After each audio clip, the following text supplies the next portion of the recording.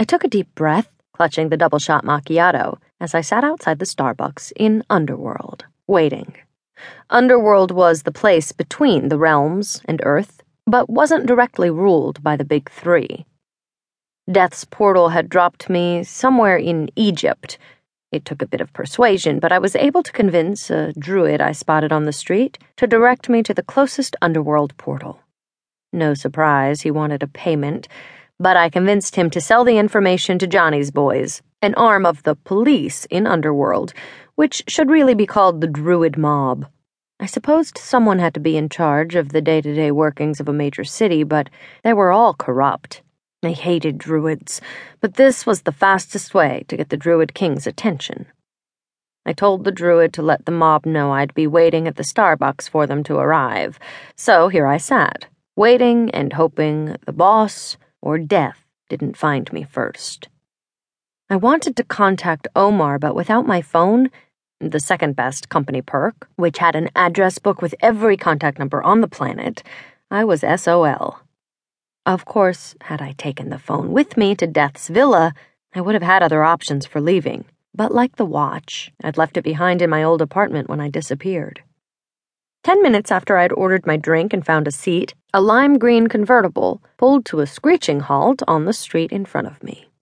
Two of Johnny's goons, a driver and his lackey, practically fell out of the car in their haste. I cocked an eyebrow at them as they approached. As if on cue, Quaid materialized on the sidewalk outside the seating area. "I'm here to see Harry," I said to no one in particular, but everyone in the vicinity of my voice noticed. Within 5 seconds, every pedestrian and patron had vanished or walked away. The seating area and sidewalk were clear, leaving only the goons and Quaid. "The old man's been looking for you," Quaid said, referring to the boss. "You're leaving with me." I arched my eyebrow at him. "They were here first," I said, pointing at Johnny's boys. "And if you think I'll go anywhere with you, you're crazy." Quaid, on the old man's orders, had killed Jack. I'd never willingly go anywhere with him, and he knew it. The goons looked a bit like deer in headlights as Quaid snarled at them. The driver had enough sense to place a call while his lackey stared slack-jawed. Quaid's lips were pursed together. He was clearly annoyed. He pulled out his phone and started texting. I sipped my coffee, waiting for the real fun to begin. A few seconds after Quaid sent his text, I felt a slight tug against my core, as if someone, presumably the boss, was trying to magically transport me away from the Starbucks against my will. I smiled and winked at Quaid, who sighed and texted something else into his phone. The magic of Death's villa had worked a lot like physical teleportation. When the kitchen became the garden, it wasn't really becoming the garden. I was physically relocating myself to the garden. Normally, that type of movement took a lot of power, but Death's villa was spelled to make local transports easy. Of course, this meant if I wanted to stay in one place, I had to know how to hold on. At least, that was how I thought of it.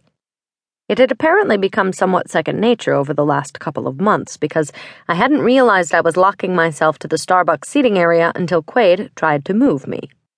He'd find it impossible now that I knew he was trying to transport me. I'd have to let go first, and I had no intention of doing that. "I'm here to see Harry, not Conrad," I said to Quaid, using the boss's human name. His lip curled up as if amused. He ignored me and kept typing. I caught the eye of the driver. I didn't want to deal with Johnny.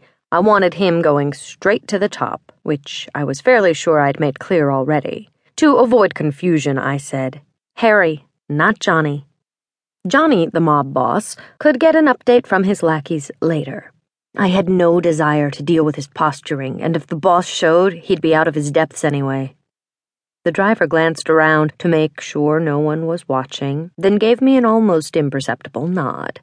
Maybe he wasn't planning to tell Johnny at all. Or he didn't want anyone to think he was taking orders from me. I didn't care as long as he got Harry here.